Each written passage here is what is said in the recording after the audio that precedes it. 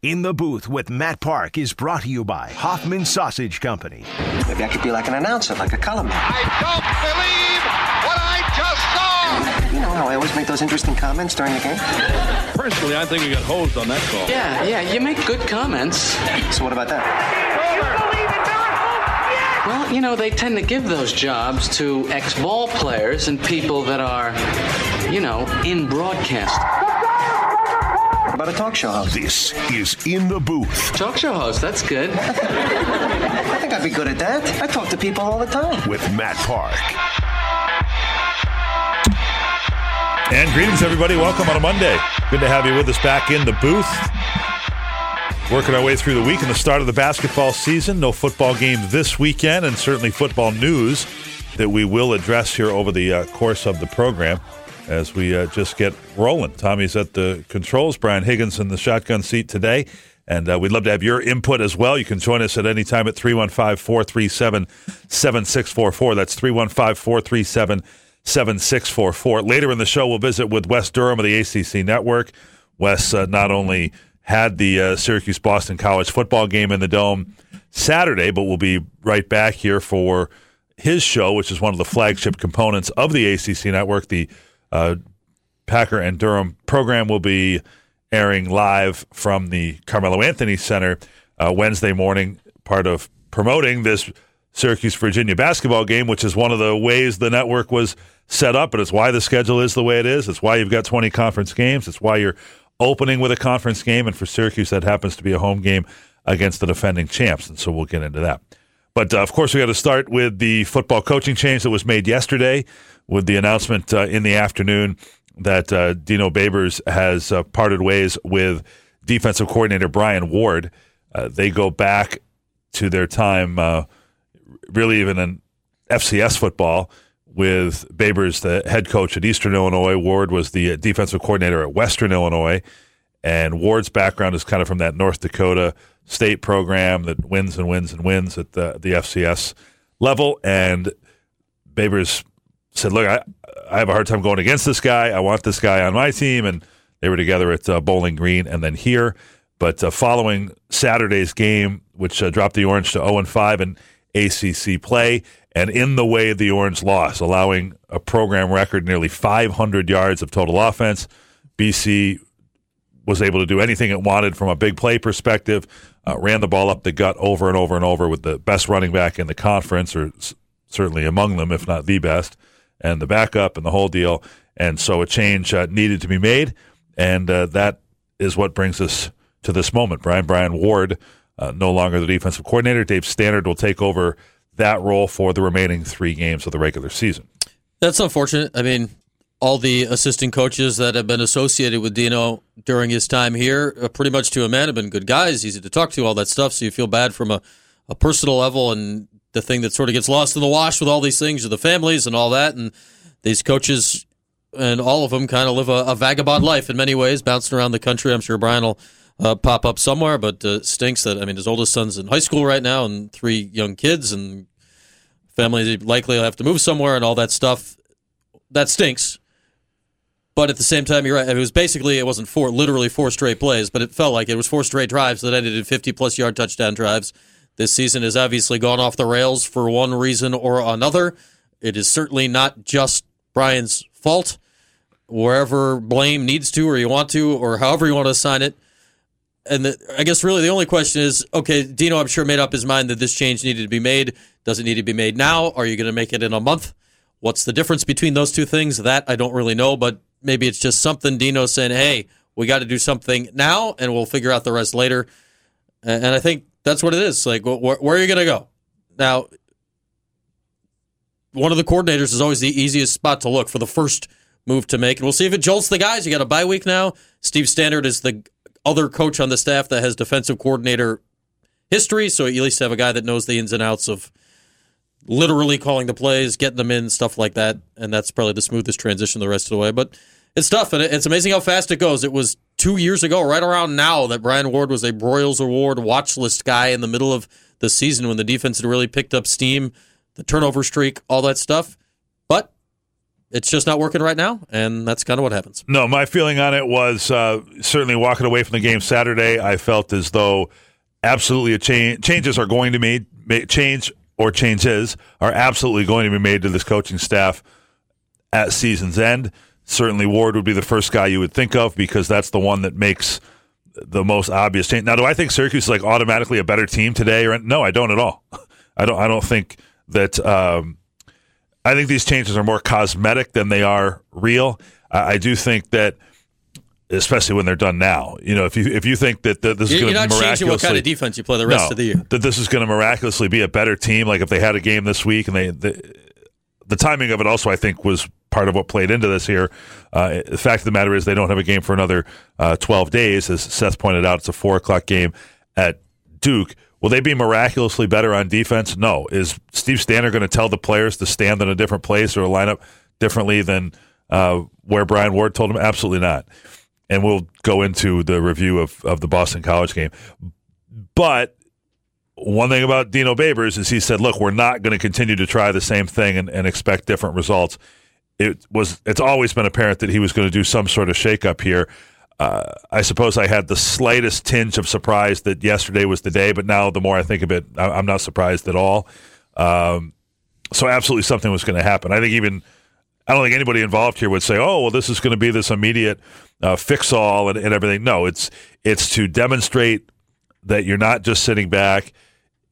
I'm sure the thought is if you're going to make this decision on December 1st, you might as well do it on November 3rd. And that allows, him to get out there in the marketplace if so be it, or you're looking for your next coach in that way, so be it. It'll puts the players on notice in a really obvious way that, look, something this is egregious. This went from bad to worse. A really important step needed to be taken where somebody's lost his job, and everybody that's been in coaching for a period of time has been fired. Everybody on that Syracuse staff has been. I haven't gone down man by man, but I'm sure they've all been fired somewhere along the line. Dino Babers has been fired.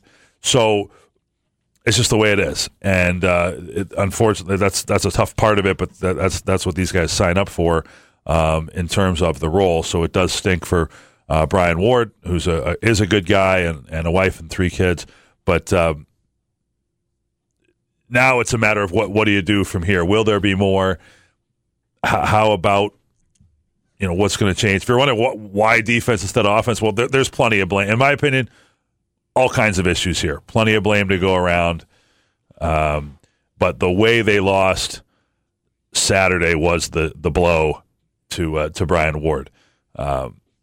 Big play differential is a really important thing, and that means that's bringing into account both your offense and defense. And going into that game against BC, Syracuse had allowed 8 plays on the season of 50 yards or more.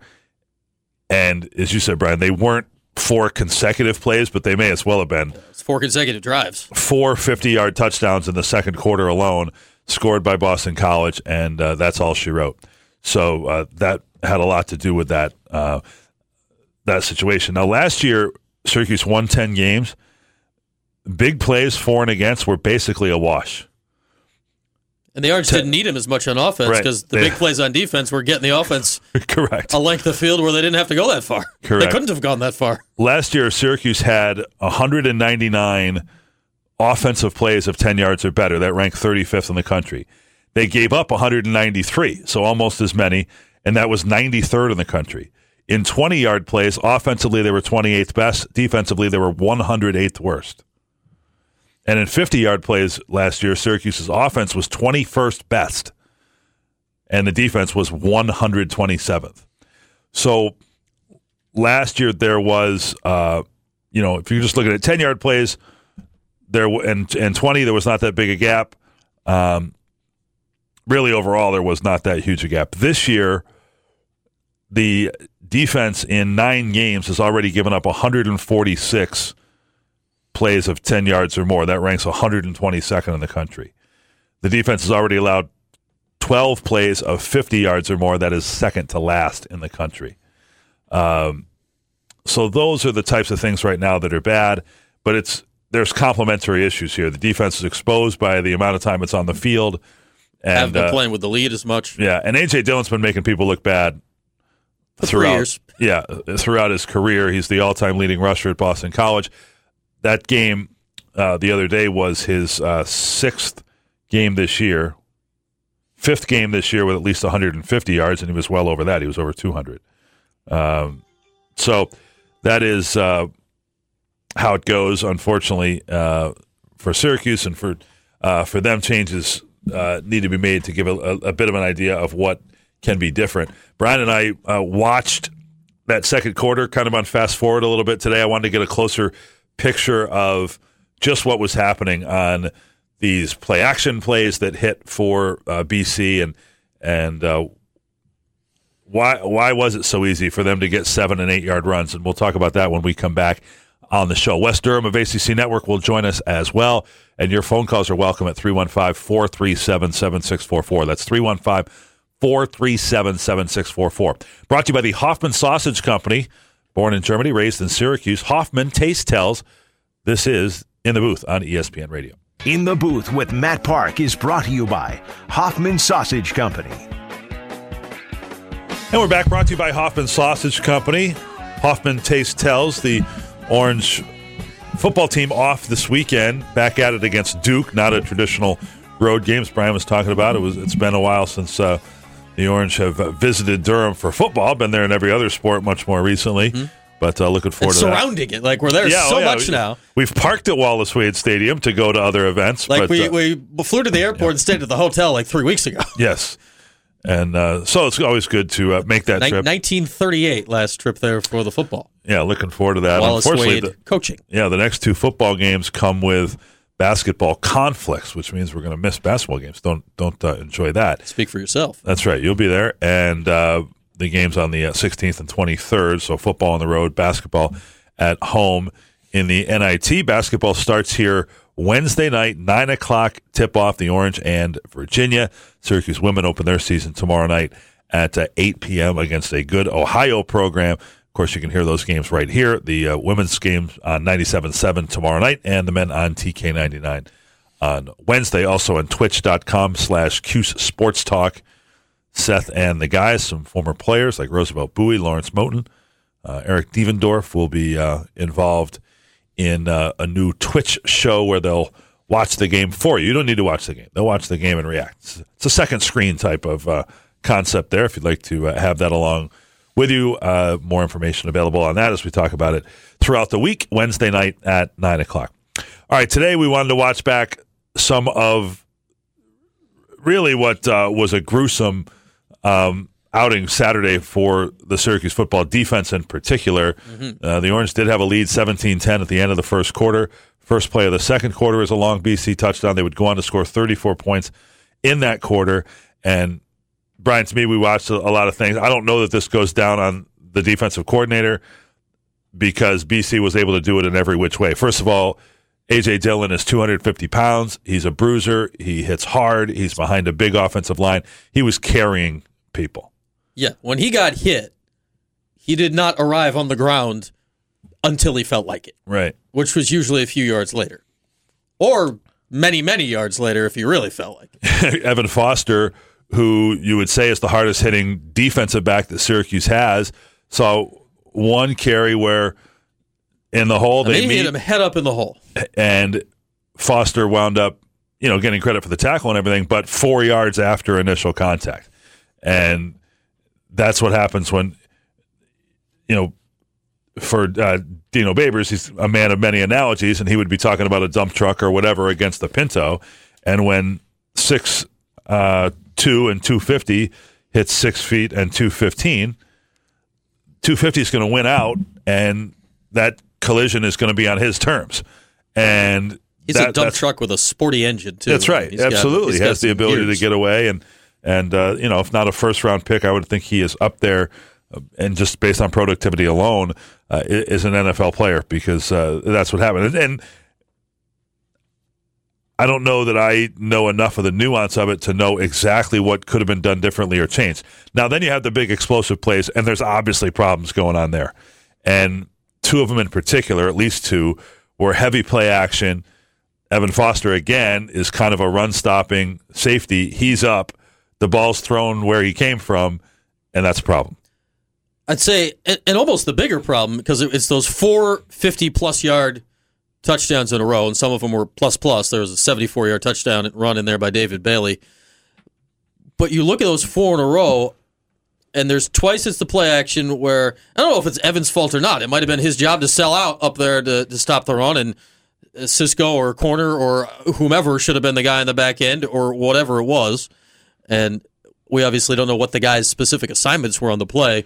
But when you're selling out on all 4 of them, 2 passes, 2 runs, Syracuse had sold out to stop the run.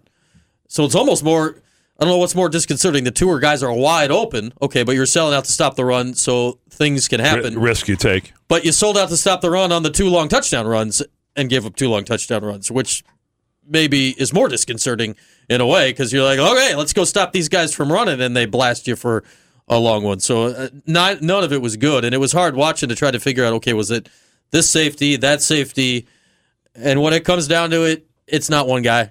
It's not, we say Evan's name, we're not laying at Evan Foster's feet. I'm sure he had a part in it, or should Andre Cisco have been deep in a free safety role? Maybe. Should it have been one of the corners? Were they supposed to guard a different guy and just the matchups were supposed to shake out differently? Was it crafty play calling by Boston College? Their stuff kind of all looks the same, but maybe it's got a slight little wrinkle and it's hard to figure it out. I don't know. But when it's 4 of them in a row, wow. I mean, it's just, you can't do it. Yeah, the cumulative effect.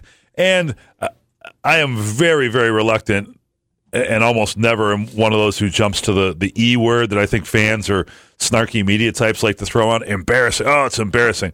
Well, Syracuse and BC have been playing a lot of years, and now if anything happens that's the most or the worst in a series that goes for more than 50 games, well, that's not good. 58 points, the most that BC had ever scored. In fact, 42 was the most prior to that.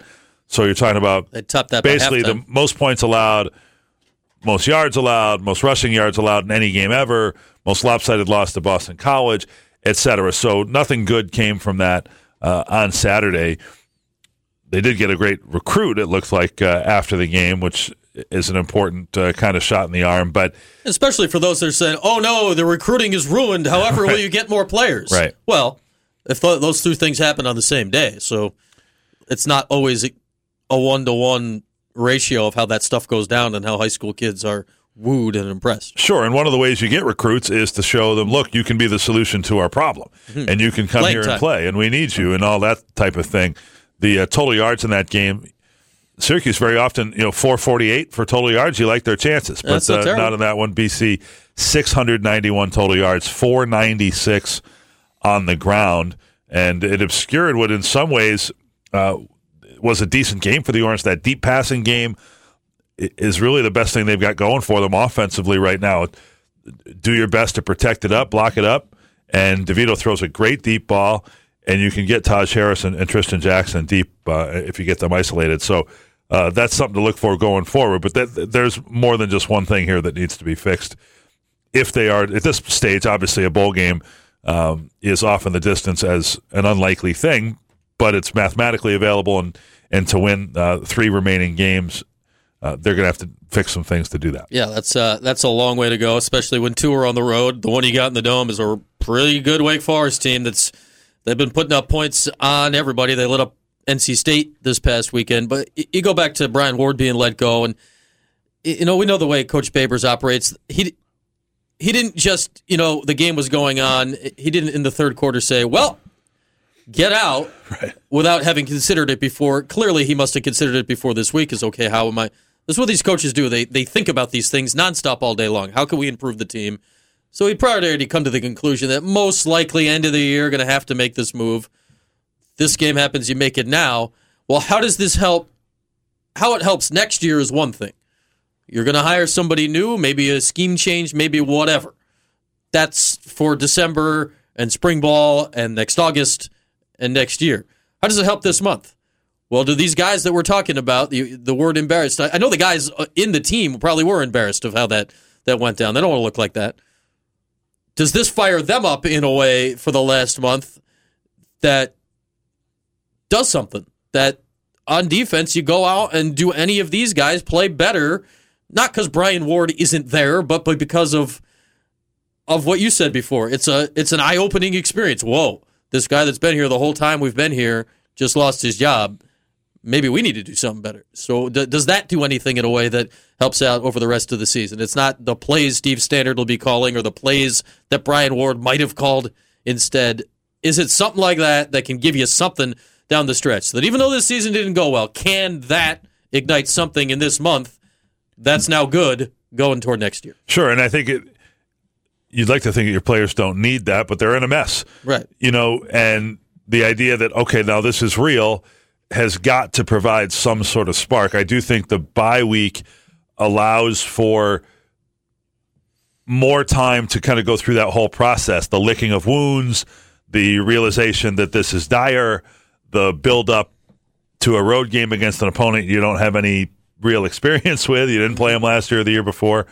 And then just try to coalesce and get something going here. But it's likely a change that was probably going to be made at the end of the season anyway, and they're looking for a little bit of spark here. It is for the show of it at this point, and we'll see just what is next and what type of team is on the field in 12 days at Duke. We'll take a break here, visit with Wes Durham when we come back.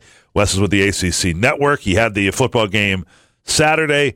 He will be back in town for his radio show, which is on the ACC Network, later this week. More on that as we continue in the booth from ESPN Radio Syracuse. In the Booth with Matt Park is brought to you by Hoffman Sausage Company. Good to have you back with us. Remember, the basketball season's open this week. Women tomorrow night against Ohio in the Dome. That's an 8 o'clock start. Get used to the later start times. Not only an ACC Network construct, but literally because of construction, because the Dome is a construction site during the day. It's a little harder to get in there for the setup of such things, so some later games. Women open tomorrow at 8 against Ohio, and the men open Wednesday night at 9 against Virginia, a UVA team that won the title last year but has lost 3 starters. Now we head to the Burdick Toyota guest line. Welcome in our friend Wes Durham, who had the game on TV Saturday, and we'll be back this week. We'll tell you about that in a bit. But, Wes, we're kind of going over it. I know you've been around the business long enough to see your share of coaching staff shuffles, and Brian Ward becomes a casualty of what's going on here. Yeah, and I'm sorry for Brian and his family that it ends like that, Matt. Obviously, I mean, you feel for anybody in the business, but it is a production business. Whether you're the head coach or a coordinator, that's kind of where this has gotten, And it's been a tough year for the Orange. There's no getting around it. Injuries have certainly played a role in it, but at the same time, too, the work on that side of the ball has not been consistent with any shape of what it was a year ago, and I'm sure that's frustrating to a lot of people who follow the program closely. That's right. So nose tackle gone to the NFL, and then a replacement in that position. One of the 2 defensive tackles has been out for the year. There were 2 starting defensive backs out for a 2-3 game stretch. They've come back, but those are one of the issues that the defense had to work through. From your perspective, when BC lights it up there in the second quarter, what were you seeing and what were your analysts talking about when, and we went back and watched it a little bit this morning, I've never seen anything quite like that, where basically it was 4 50-yard touchdowns in a row in the span of just a handful of plays. Well, 2 things. One, it looked like that somehow or another in the process of the play-action passes from Grosel to Flowers and the other one to Kobe White, that both times the safety got down in the wash. And essentially what happened was the safety was coming down to try and defend the run because the box wasn't able to hold either Dillon or Bailey, right?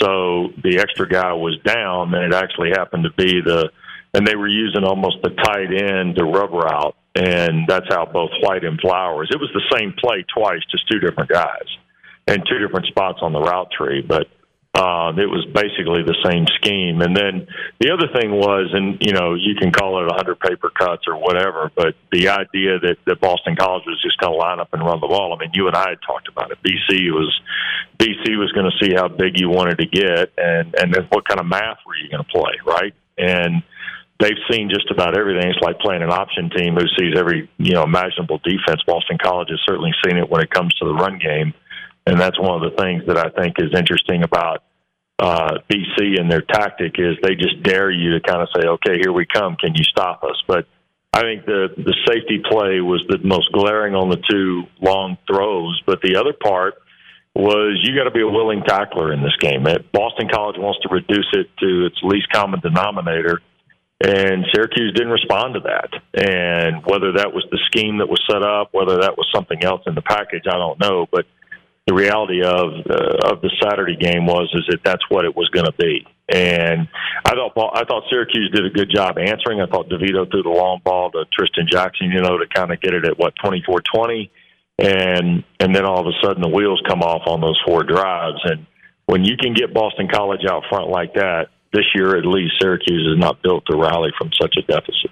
Wes Durham, our guest. And Wes, I'm curious, you were here for those 2 games in September, the Western Michigan and Holy Cross wins, and now you're back here on Saturday, a little more than a month later. Can you compare, I guess, just the vibe you saw around then versus just the general vibe you were getting around the team and the staff and all that this past weekend?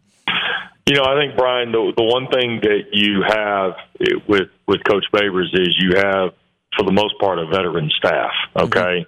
I mean, there's still some younger coaches, but for the most part, you're talking about guys that have been with him either through direct association or, like some branch of a tree, if you will, in the coaching journey. And I think that, he understands and they understand what the differentials are from one year to the next. And some of it is, what you were hoping that guys who maybe played a role last year, if they got a more pronounced role in the team, would step up. Maybe that's happened. Maybe that hasn't happened. I don't think in short answer here, Brian, it's all fair to lay it on one guy or one area, if that makes sense. Nothing like this that happens is ever, let's hypothetically say, the responsibility of the running back or the linebacker or the whatever. It's a collaborative effort, and I've seen it happen. I had a Georgia Tech team in my tenure there that won 10 games and went to the Orange Bowl, right? And the next year finished 6-6 in the regular season and got beat by Air Force and Kansas in the same year. And those teams were a little bit like Syracuse in that they were teams that, were different personality but had players who contributed the year before. When you go from being a contributor to being a player, sometimes that transition is not as easy. The second part of it is that it makes the off season a little longer. This will be a long off season coming up for the Orange if the last 3 weeks of this don't go very well, and that's a difficult thing to go through. But it also defines the team that moves forward. And I think that the one thing about this is, and I spent some time. I told Matt last weekend, I spent some time looking back at Dino's track record to find out what it was like the first year at Eastern Illinois. What did it look like the first year at Bowling Green? Those type things. And I think the good news is for Orange fans is he's kind of been through this, and he understands the mechanics and the philosophies that go in place when you have to get out of a season like this and try to get to higher ground the next fall. It'll be interesting to see where they go from here, bringing somebody from outside the family, et cetera, because one of the great positives of Dino Babers as head coach is he had been a head coach before, and many of these people have been with him at previous stops. It's a more cohesive group than really any of the staffs had been. Scott Schaefer's staff, a lot of guys he had common connections with, but hadn't necessarily worked together. They knew a lot of the same people and that type of thing.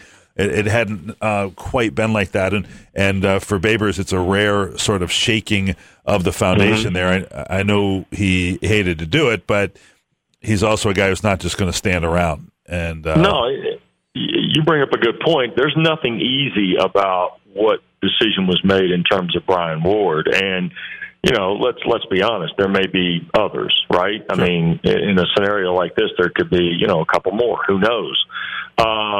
There's the dynamic in play when you have to say goodbye to people who you're connected with more so than just a year or two. And in the case of somebody like Brian, it has been an association, and that's a disappointing thing to do, and it's a difficult thing to do. But it's also the tough day of being the head coach, and that's the kind of thing that you have to be able to rally from with your next hire, be it the new defensive coordinator or the way you restructure a lot of things. I mean, I do the Atlanta Falcons on radio, as you guys know, and Dan Quinn just announced this morning that he's reassigned 3 football coaches on his staff to different positions on the field. I mean, I was going to ask you about that because is that what you start to do? Because obviously he's under fire and everybody knows it, but you can't go into that meet. He's going to have an uncomfortable meeting with Mr. Blank, I'm sure, at some point, and you can't go into that and say, well, I didn't think to try XYZ. Yep, that's exactly right. And when you're in the NFL,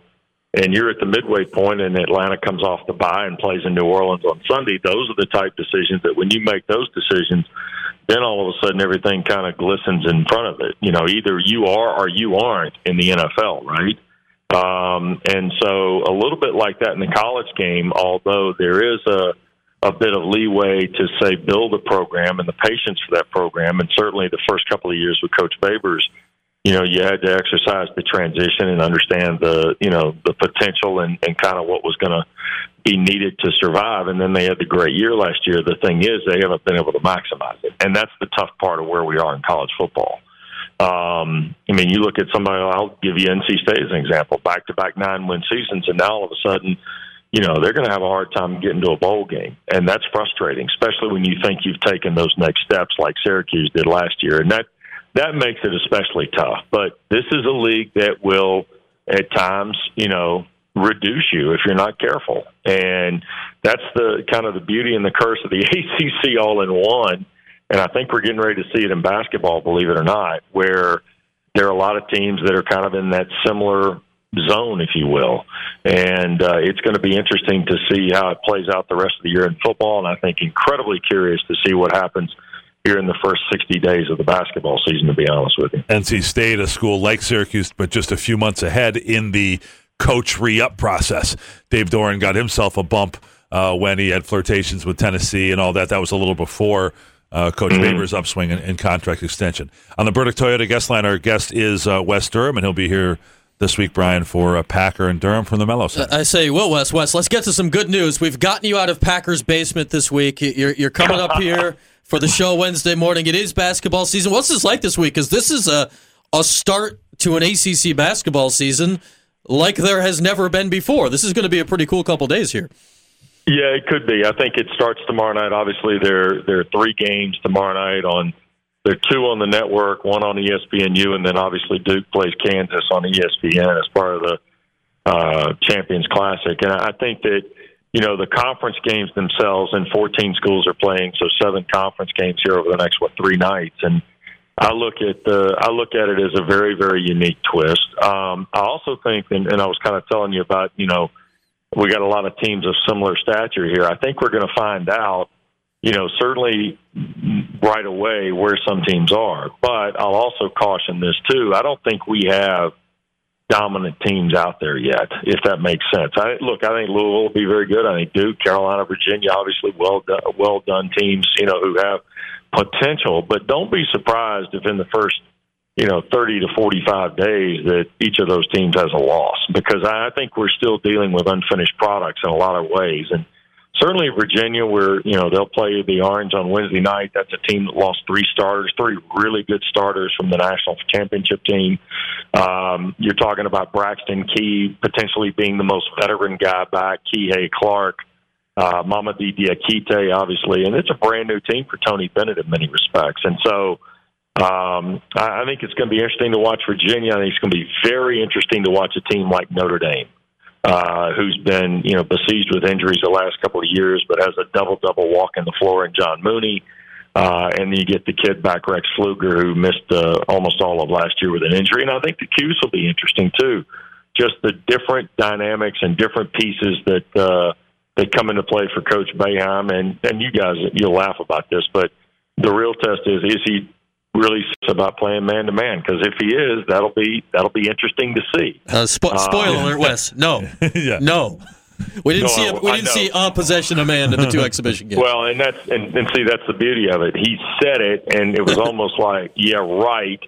And I don't want to say he doubled down on it, but the fact that he said it got people talking. And in fact, I noted to somebody yesterday on the phone. I said, allegedly Boeheim may play man-to-man, and he goes, yeah, and, the sun will rise in the west. So I don't expect to see it either, but I am interested to see the Orange play Virginia because of all the new elements they've got and some of the returning elements to see where they are as 1920 starts.